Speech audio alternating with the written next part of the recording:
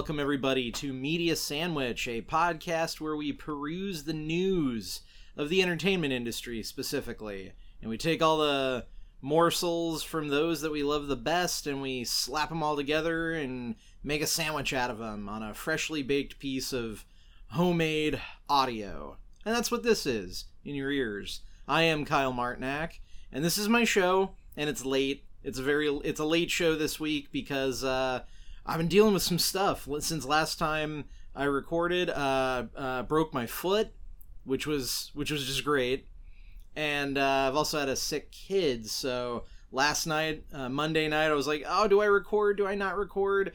I got a kid with a fever, and oh, whoops! Another piece of news dropped, and I was like, "Well, I better involve that." But that comes at the end of the show, so stick around for that. But first, we'll get into the video game news. And here's the thing, big caveat about video game news. I don't know anything about, video games. But I also don't know anything about esports, specifically. I know that League of Legends is a thing, and that thing is big business. So much so that entire corporations now exist solely to promote and support esports teams. The same way, professional sports franchises work. And that's cool. That's something I'm kind of just getting into learning about. But there's a flip side to that coin, and that is the amount of scrutiny that public figures associated with the esports companies are subject to. So, I want to get this straight because it's like an actual news item. Riot Games is going to overhaul their league system for Valorant. Is it Valorant? Valorant? I don't know. Game I haven't played, but it's a very big game for esports. Hence, it's a Riot Games project. But they're going to overhaul the league system to resemble what they have for League of Legends already. With separate tiers and limited number of spots in the top tier for pro teams that play in the International League year-round and receive a regular stipend from Riot for their competitive play. So this is the big time, the biggest of the big time in esports, and wow, one of the top 10 esports companies in the world, G2 Esports, just lost their clinched slot in this league. Why? Well, their CEO, Carlos Rodriguez, has decided to pal around with known internet creepazoid Andrew Tate, going so far as to post videos of himself popping champagne with him, smoking cigars with him, and then, upon being called out for being buddies with a misogynist douchebag, he doubled down in a series of posts about how he won't be told who he can and cannot party with. Okay, smooth move, my dude. You just magnetically attracted enough bad press that Riot Games, who, admittedly, they've had their own share of bad press in recent months and years. Riot Games decided that they don't want to do business with you anymore. They released their list of official partners for this new league, and G2 isn't on it. You see, Riot has a history of sexual harassment within their company. It's been well reported and well documented, and they have a very public mandate now to change their corporate culture and their image by emphasizing diversity, supportive environments, safe environments, and not associating with Andrew Tate. So yeah, G2 just took a really massive business hit because of that, because this was a very big piece of their income. It's a terrible situation for the poor schmucks who actually do the work over at G2 to keep the company rolling. The IT people, office folks, because it's a sizable portion of the company's income for the foreseeable future that just dried up instantly. Why? Because the CEO is a dum-dum, that's why.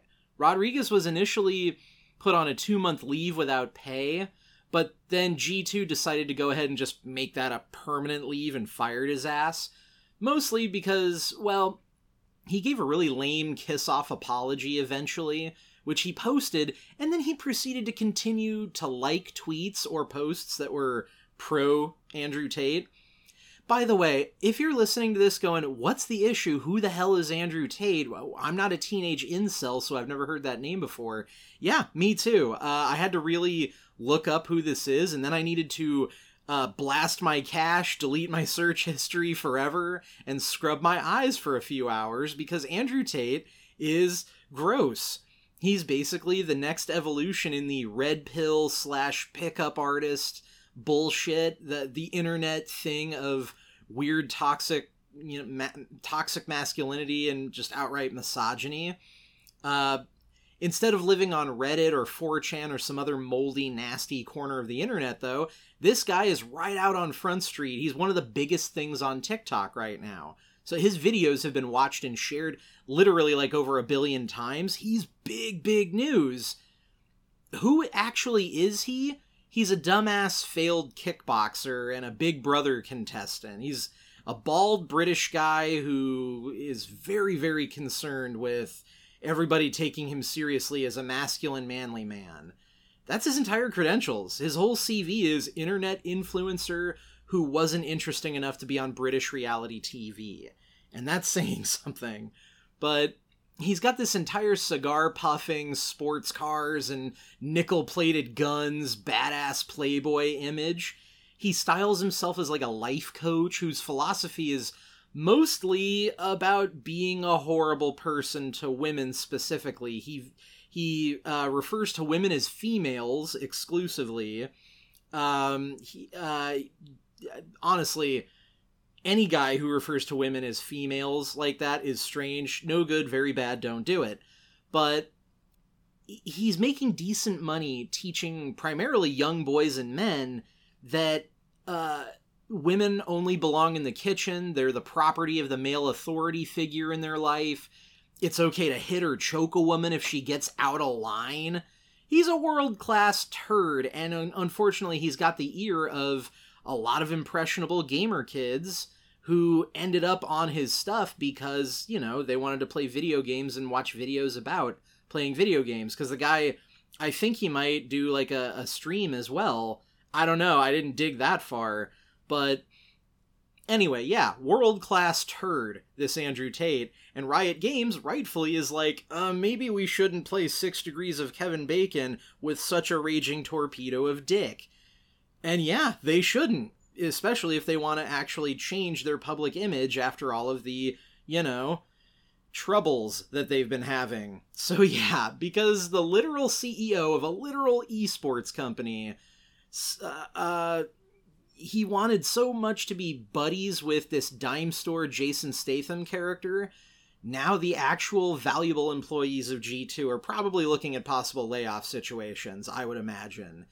Great. Awesome. Totally normal things happening in the world of video games, as always.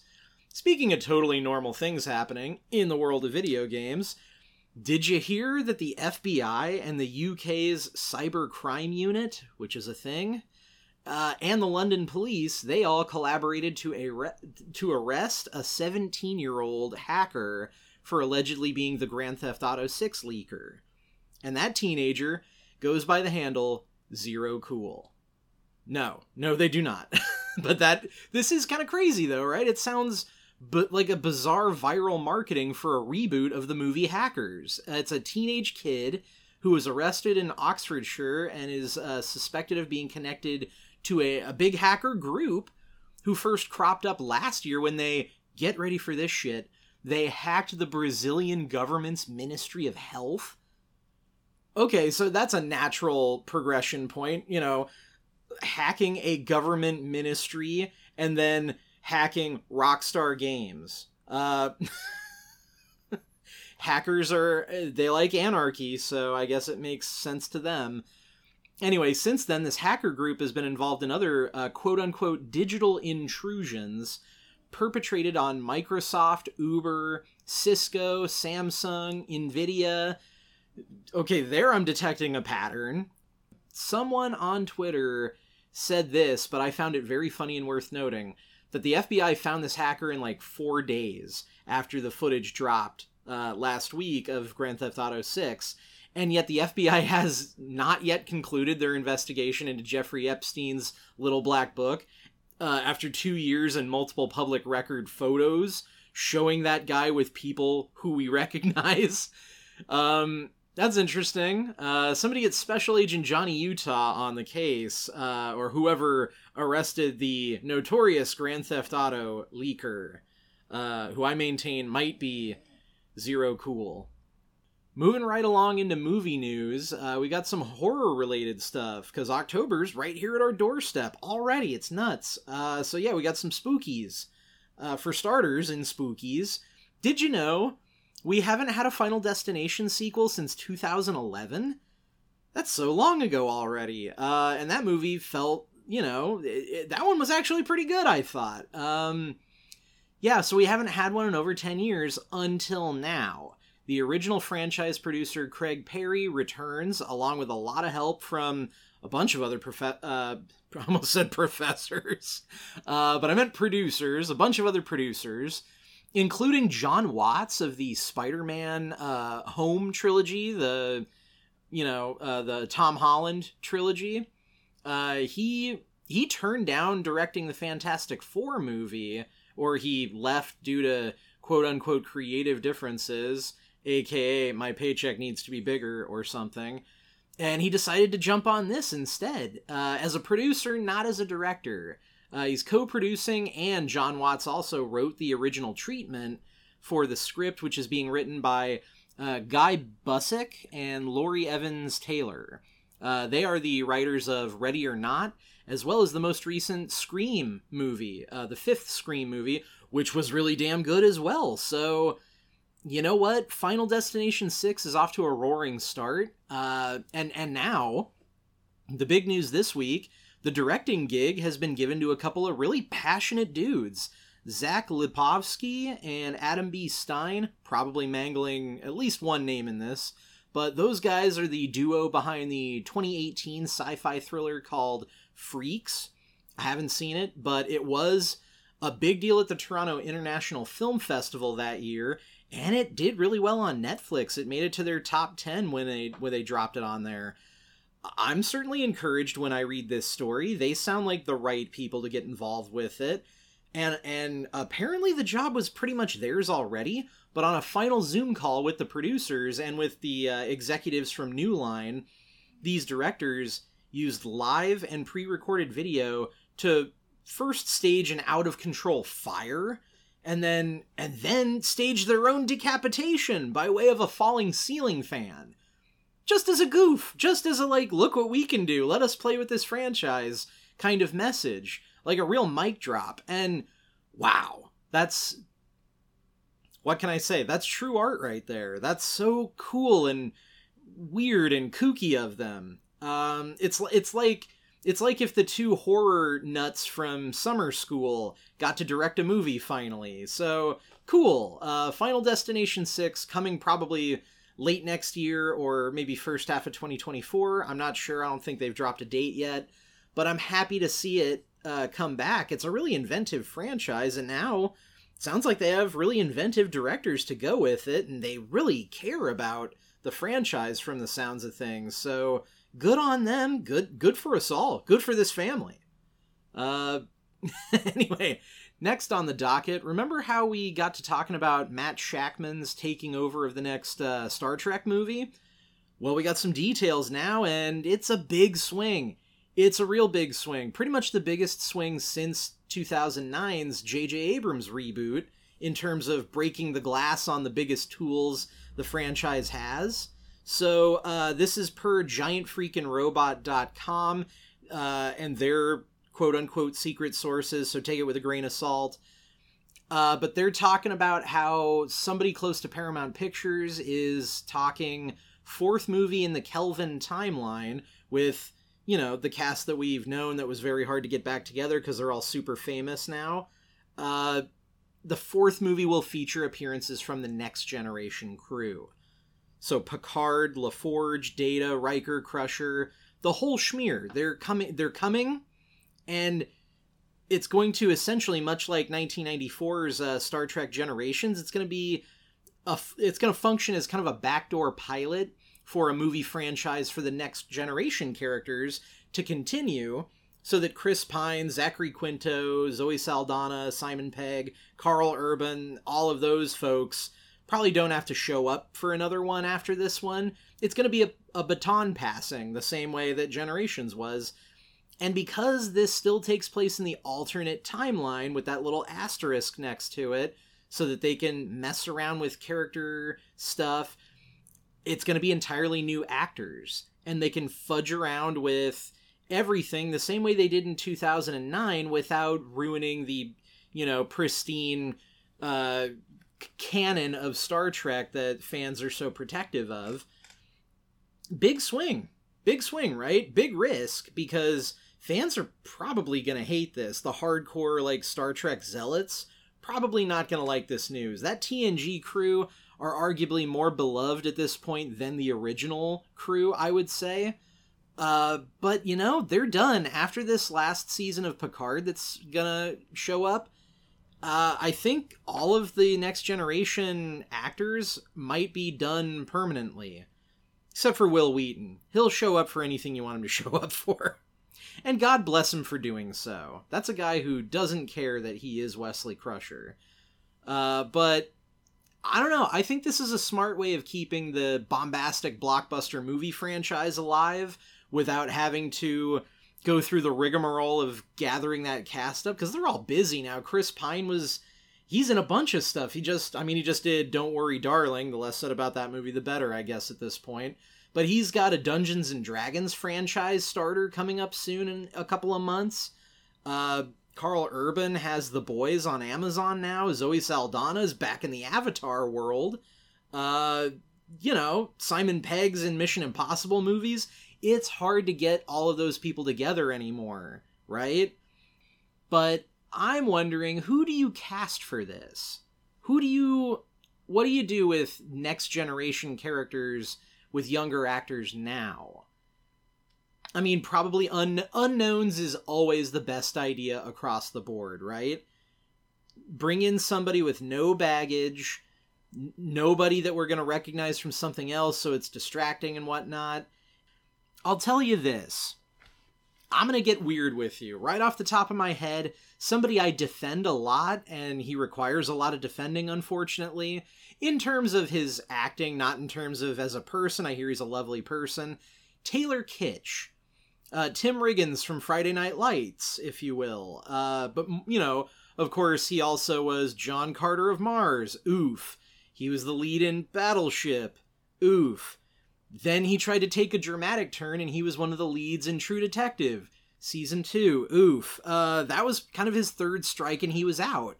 Until, more recently, he played David Koresh in the Waco miniseries, and he was really good in it. He was really terrific. It was a different character for him to play, but he's been doing some Canadian TV shows lately. I saw on his IMDb a couple of shows I've never heard of, and they look like maybe none of them have made it past season 1, but I think that Taylor Kitsch would be a terrific William Riker.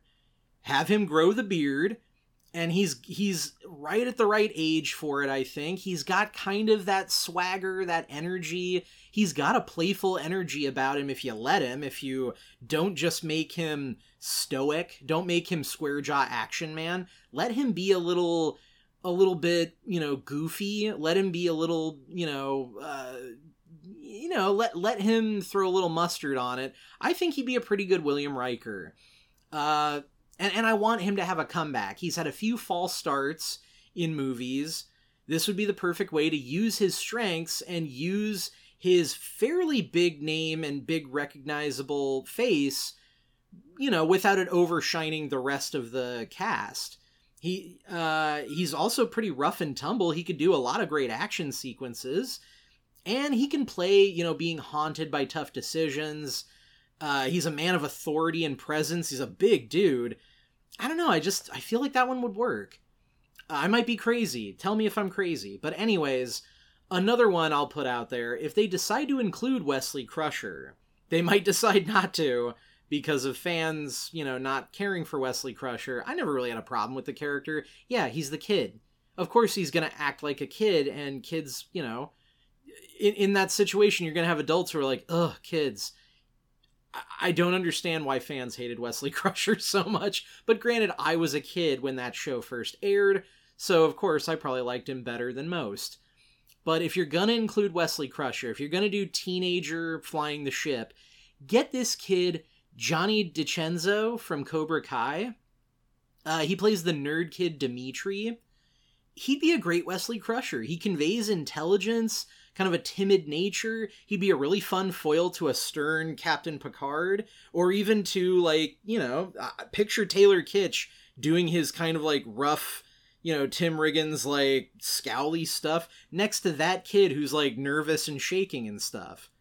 I think that'd be fun. I think it'd be funny. Who do you get to play Picard?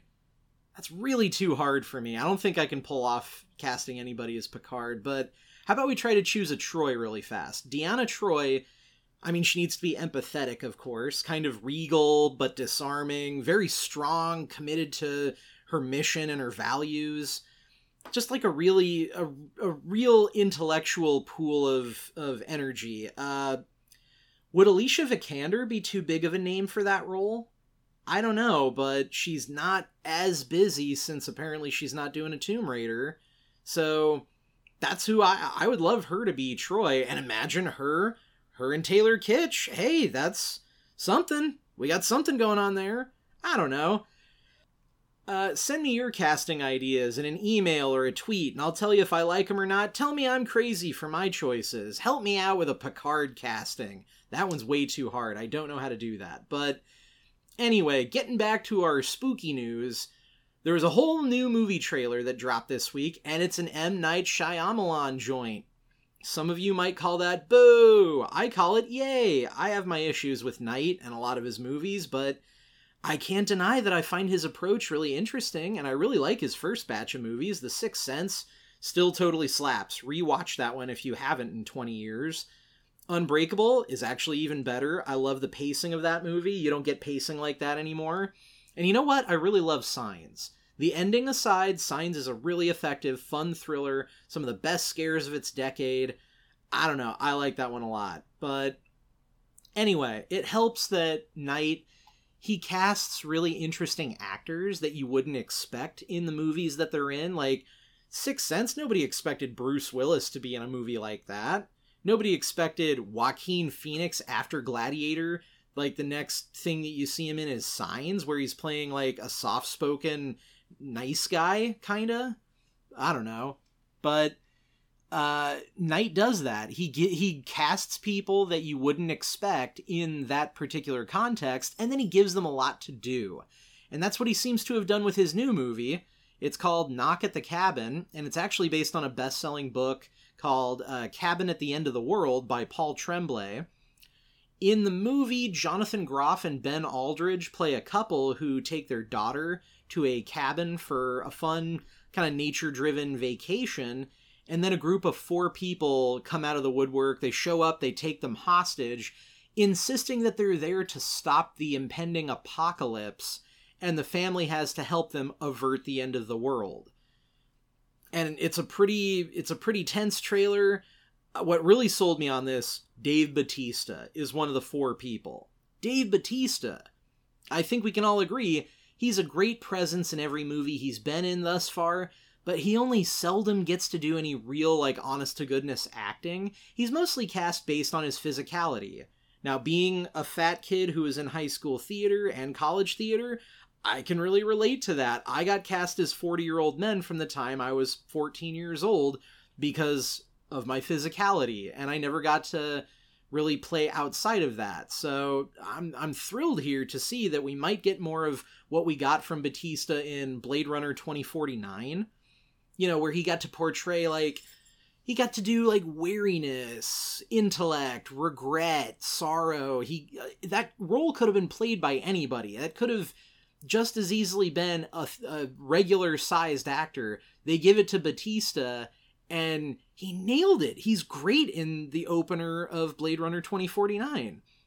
He's actually just a really good actor, and he takes acting very seriously. And I hope that this Knock at the Cabin might be the beginning of a new chapter in his career, where he's allowed to play roles regardless of their ability to choke slam people. Another of the four people that come out of the woods is Rupert Grint, who, I mean, wow. I haven't seen him in a dog's age. How's he doing?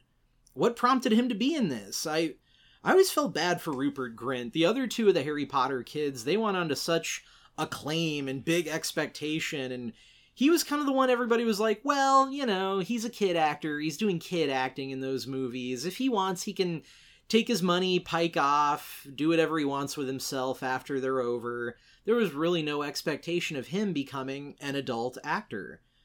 But here he is. Cool. You know, I hope the movie's good. I want good things for everybody involved in this, and I think it'll be a fun movie. I thought Old was fun. There's nothing wrong with a fun thriller that the kids today label stuff like that as mid.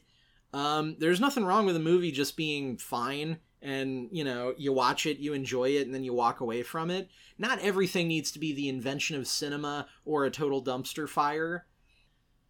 Anyway, the only other movie news I had was that we got confirmation this week that the great James Earl Jones is officially stepping down from voicing Darth Vader in future Star Wars projects. Now, this also was a confirmation that Vader's voice was done for Obi-Wan Kenobi using digital means and archive performances from Jones. They cobbled it together. He didn't record anything new for that show, and presumably that's going to be the plan going forward if and when Vader appears. Let's be honest, it's when Vader appears. And Jones has given his consent and his approval of that method. There are plenty of people who don't like the idea of this. They think it skews a little too close to, you know, bringing Carrie Fisher and Peter Cushing back to life as PS2 characters, or even worse, digitally creating a cartoon Mark Hamill when real-life Mark Hamill himself is perfectly fine and right over there. I tend to agree that these tricks need to be pared back.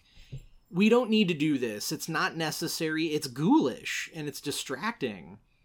I mean, I had to rewatch that last episode of Mandalorian Season 2 a couple of times, because once cartoon Mark Hamill showed up, I was like, I couldn't follow what was going on in the story, because my brain was just too focused on, wow, that looks a little strange, and it's pretty good, but the voice is a little off, and I don't know, maybe it's kind of plasticky, but it looks better than Rogue One. I'm starting to compare it to the Marvel de-aging thing. Did they do that? Or is it totally... And then I've just lost the last 15 minutes of the finale episode of a show I love. It's really distracting. This, I would argue, with James Earl Jones, different situation, I would say. Jones himself signing off on it holds some weight for me, and while James Earl Jones is pretty much the only actor who should ever hold residence as the voice of Darth Vader, first of all, he's a man who may be leaving us soon. He's in his 90s, and they want to make sure they have a contingency for this, because while James Earl Jones might be leaving us in the next couple of years, Darth Vader certainly will not. And that's kind of part of the problem if you aren't getting my hints on it. He has a very... they're not recreating the man's voice to imitate him being alive when he might be dead. Like, they're not going to fake James Earl Jones being alive. Say the way they're faking Mark Hamill still being, 35 years old. It's a distinct voice for one specific character. Lots of digital layers are over the top of it already at this point. So they're just making sure that it sounds correct by using his voice. And I think that that's kind of fine. I wonder if it ends up happening with Frank Oz for Yoda next, though, right? Because if and when we lose Frank Oz eventually, then it's a case of, well, who's going to do the voice of Yoda? Hopefully they don't just, snap, some weirdo up from the sound department who does a half-good Yoda impression.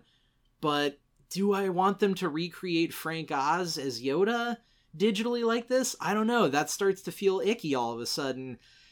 Is this as easy to swallow? Kind of not for me. But I don't know. It's very complicated, if you can't tell. I'm very conflicted about it.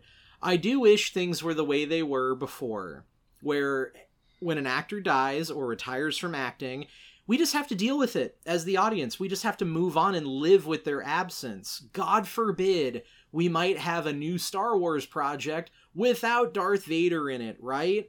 Oh, goodness, what a stretch. Anybody watch Andor, by the way? It's so terrific to have a Star Wars property that's not primarily concerned with connecting itself to every single corner of the canon to appease the shit gibbons on YouTube. But anyway, thank you for your service to entertainment, Mr. Jones. You're a legend. By all accounts, you're a terrific person. And we're sorry to see you go as Darth Vader and probably as most anything, but happy to see you leave on your own terms, I will say that. Much like Gene Hackman. Every time I see a new photo of Gene Hackman from, like, his daughter posts it, and he's in his 90s, he's in retirement in New Mexico, he looks so happy and relaxed. He looks so pleased as punch to not be dealing with Hollywood anymore. And I'm glad we didn't see Gene Hackman crop up in Dirty Grandpa Part 6 last year or some nonsense like that. Anyway, let's move on to comic books. One quick story for comic books, and that's all we got. I wanted to tell folks about this because it ticks a lot of boxes for me, and maybe you too. This comes from a preview on comicsbeat.com, one of my favorite resources for comic book industry news. It's a Dark Horse comic series called The Roadie. It's a supernatural heavy metal horror story from writer Tim Seeley, artist Fran Galan, and letterer El Torres. I've talked a lot about Dark Horse's Count Crowley series, about a midnight horror movie host in the 1980s who fights monsters in her spare time, and this seems like a wonderful companion story. It's a 4-issue miniseries at present about a rock band roadie, a roadie for rock and roll stars during the primo, 80s satanic panic era. So, he tunes their guitars and carries their gear, but he also acts as kind of a necromancer who exorcises the demons and ghouls that rockers are just accidentally summoning with their backwards lyrics and their transgressive guitar licks and stuff. That sounds very fun to me. Very Monster of the Week, the lead character apparently has the power to do this because he's the 7th son of a 7th son, which I swear I've heard that before somewhere, possibly an episode of Supernatural or something. But yeah, the art looks really great. It has this washed out, grungy color palette that really fits the subject matter and the era and the music genre that it's exploring. Very sketchy and angular character designs, too. Kind of, it fits. It fits with the heavy metal. It looks like something you draw in ballpoint on your denim jacket. But good, though. But very good. The first issue comes out tomorrow, Wednesday. New book day. Wednesday is always new comic book day, so the first issue of The Roadie is out on Wednesday. And the 4-issue arc will be all through October. So check it out just in time for monster season. And hey, Dark Horse, if you're listening, give me a Count Crowley and The Roadie crossover series after this. That would be awesome, and it would be fun.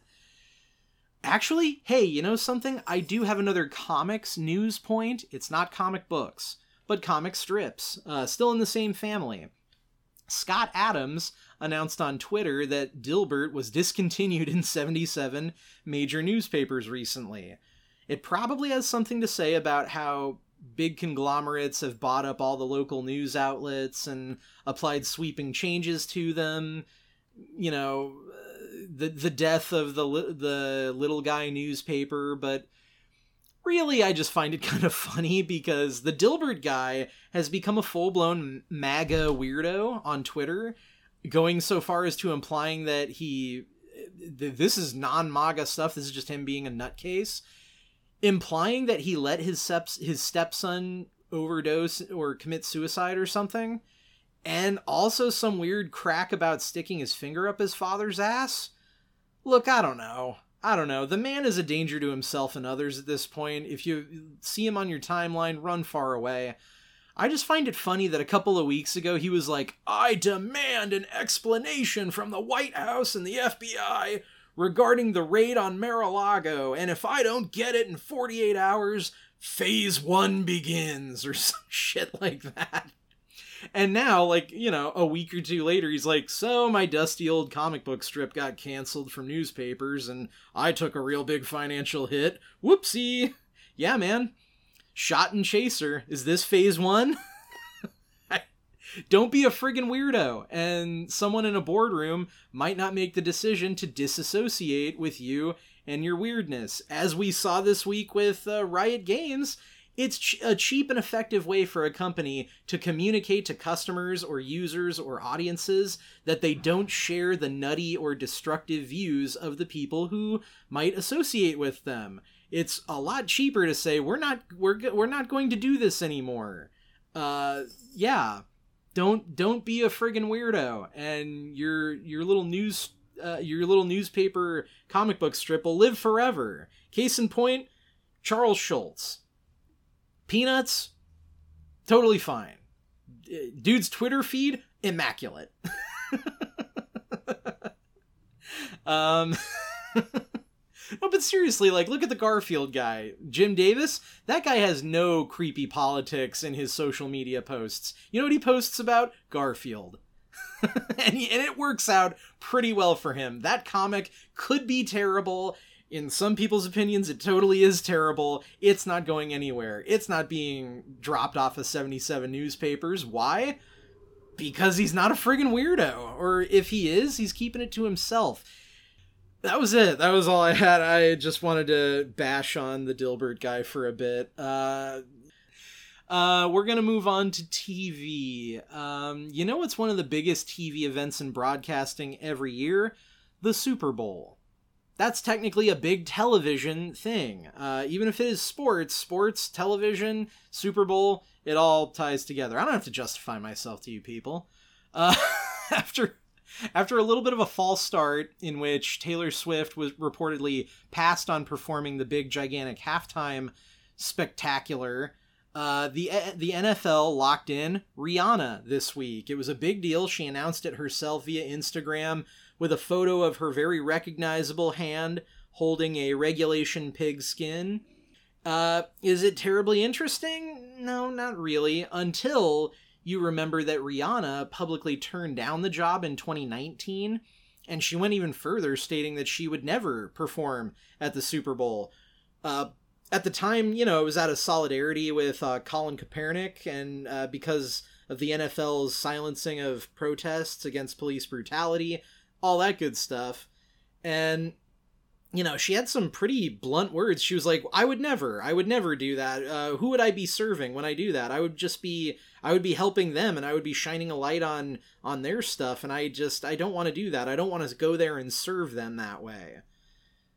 So, yeah, she's going to be the Super Bowl halftime show for 2023. And, yeah, she's got a new album coming out, I think, that needs visibility. So her agents and the label are probably like, people need to remember that you do music and that you're not just a fashion mogul. So go out there and sing a couple of your old hits and stuff. And, you know, not for nothing, Jay-Z and his advocacy group, Rock Nation, partnered with the NFL to better balance their efforts and highlight social justice issues and put the league on the right side of such things. And I don't know, maybe the NFL's gotten better? No, not really. Probably not. But Rihanna does have a new album coming out, so, you know, I guess her feelings on the matter are a little more malleable this year than they were that year. It is what it is.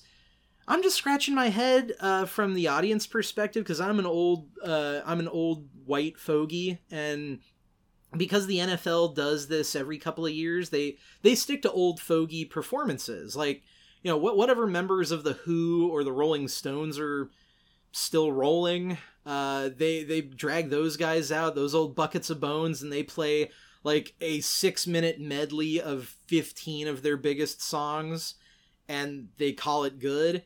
But every once in a while, the NFL's like, I don't know.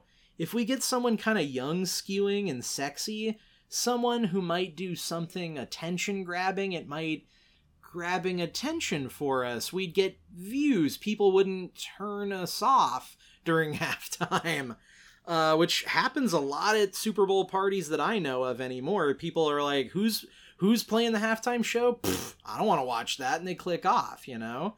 They turn it to, I don't know, whatever college football game has the misfortune of playing that day. Now, college football is usually probably done by then, right? I don't know anything about football. But anyway, you know, they really, they want somebody who might grab attention for being young and hip and sexy, but not somebody who's going to do something, you know, wacky and crazy that's going to get the FCC on their back. So they really aim somewhere in between Katy Perry and her inflatable sharks and palm trees and nonsense, and Janet Jackson and her boob. Somewhere right in the middle there. That's what the NFL wants. That's what their broadcast partner wants. Hopefully Rihanna will please everybody right in the middle there, but I kind of doubt it. I figure, I don't know, part of me kind of hopes it's all a false flag operation on her end. She's going to go on stage in front of millions of viewers and then say something controversial, something that matters, something possibly about the NFL and racism and police brutality. That'd be a great gotcha. That would make the halftime show something worth tuning in for again. But now I'm starting to sound like I want more Will Smith slaps in things, and I'm not saying that. I don't want that. Last thing for TV, this was the thing that got me right as I was about to record last night, and I was like, oh, I'll wait for tomorrow morning. We got a trailer for The Last of Us, the HBO adaptation of the Naughty Dog game that justified a lot of PS4 purchases all by itself. It also justified a very good sequel and one questionably necessary remake. But I've been excited about this show because Pedro Pascal is the lead, and I thought, yeah, that's really good casting. He can pull off playing Joel. You know, that's going to be great. If you see a terrific indie sci-fi western that he was the star of a couple years ago, it's called Prospect from 2018, I believe. Check that one out. It's streaming somewhere, I guarantee. I think it might be on like Tubi or somewhere. It's honestly, I think that's what got him this role rather than The Mandalorian. The show, The Last of Us, looks really good, really expensive. It looks very ambitious. This is it feels kind of like HBO is like, we've got our new Game of Thrones, but now we need our new Westworld, and that's what The Last of Us needs to be. It needs to be the show that people tune in for because they want to go, what's going to happen, even if they have played the game. But I think they're trying to pull in people that haven't played the game. This trailer doesn't seem heavy on the fan service as it is heavy on the intrigue. They cut it to a very melancholy Western song. So I think Pedro Pascal is just a guy who we've decided this is our rugged cowboy protector in non-traditional Westerns that don't take place in the Old West. I'd be sold enough, but then, right near the end of the trailer, Melanie Lynskey pops up, and she's terrific. I love her. I don't have Showtime, unfortunately, so I haven't seen Yellow Jackets, but I hear she tears it up in that. I've actually liked Melanie Lynskey since going way, way back. If you've seen a little not-so-great movie called Detroit Rock City, she has a smaller part in that, along with Natasha Lyonne. Again, don't tell my wife. Yeah, no, that movie, Melanie Lynskey was great in it, even in a tiny role that she's in. I love her, and she's really come into her own as a big presence on screen. She's very captivating, so looks like she might be some sort of a villain or leader of the post-apocalyptic Psycho Brigade or something nefarious in this. She's going to be, you know, the not-so-cool foil to Pedro Pascal, and he's not so cool himself, which is part of the character, so that's cool. I'm all in on this one. I'm way more interested in The Last of Us than I am, say, House of Dragons. I think that it might end up being the best video game adaptation to date. Yeah, I'm going to plant my flag on that now. This is going to be the best video game adaptation we've ever seen up to now. It's a low bar, I realize, but I think that this could do it. This could be the first, like, serious video game adaptation that's good. I'm looking forward to that when it premieres at some point in 2023. Go watch that trailer if you haven't already today. It was the big deal last night, but I'm sure it's going to be all over the place for the next week. And that's it. That's all she wrote, my friends. That's the week according to me. Thanks for tuning in and hanging out as always, and please rate and review the show wherever you listen to it. Send me some news tips to mediasandwichshow@gmail.com, or you can tweet it at me at mediasandwich. It's at media_sandwich on Twitter, along with your Star Trek casting choices for the Next Generation crew. Help me out with that. I'm curious what you think. And please check out everything over at www.media-sandwich.com for reviews, recommendations, fun stuff therein. Until next week, I am Kyle Martinak, and I am gonna go get me a sandwich. It's happening right now. Turkey.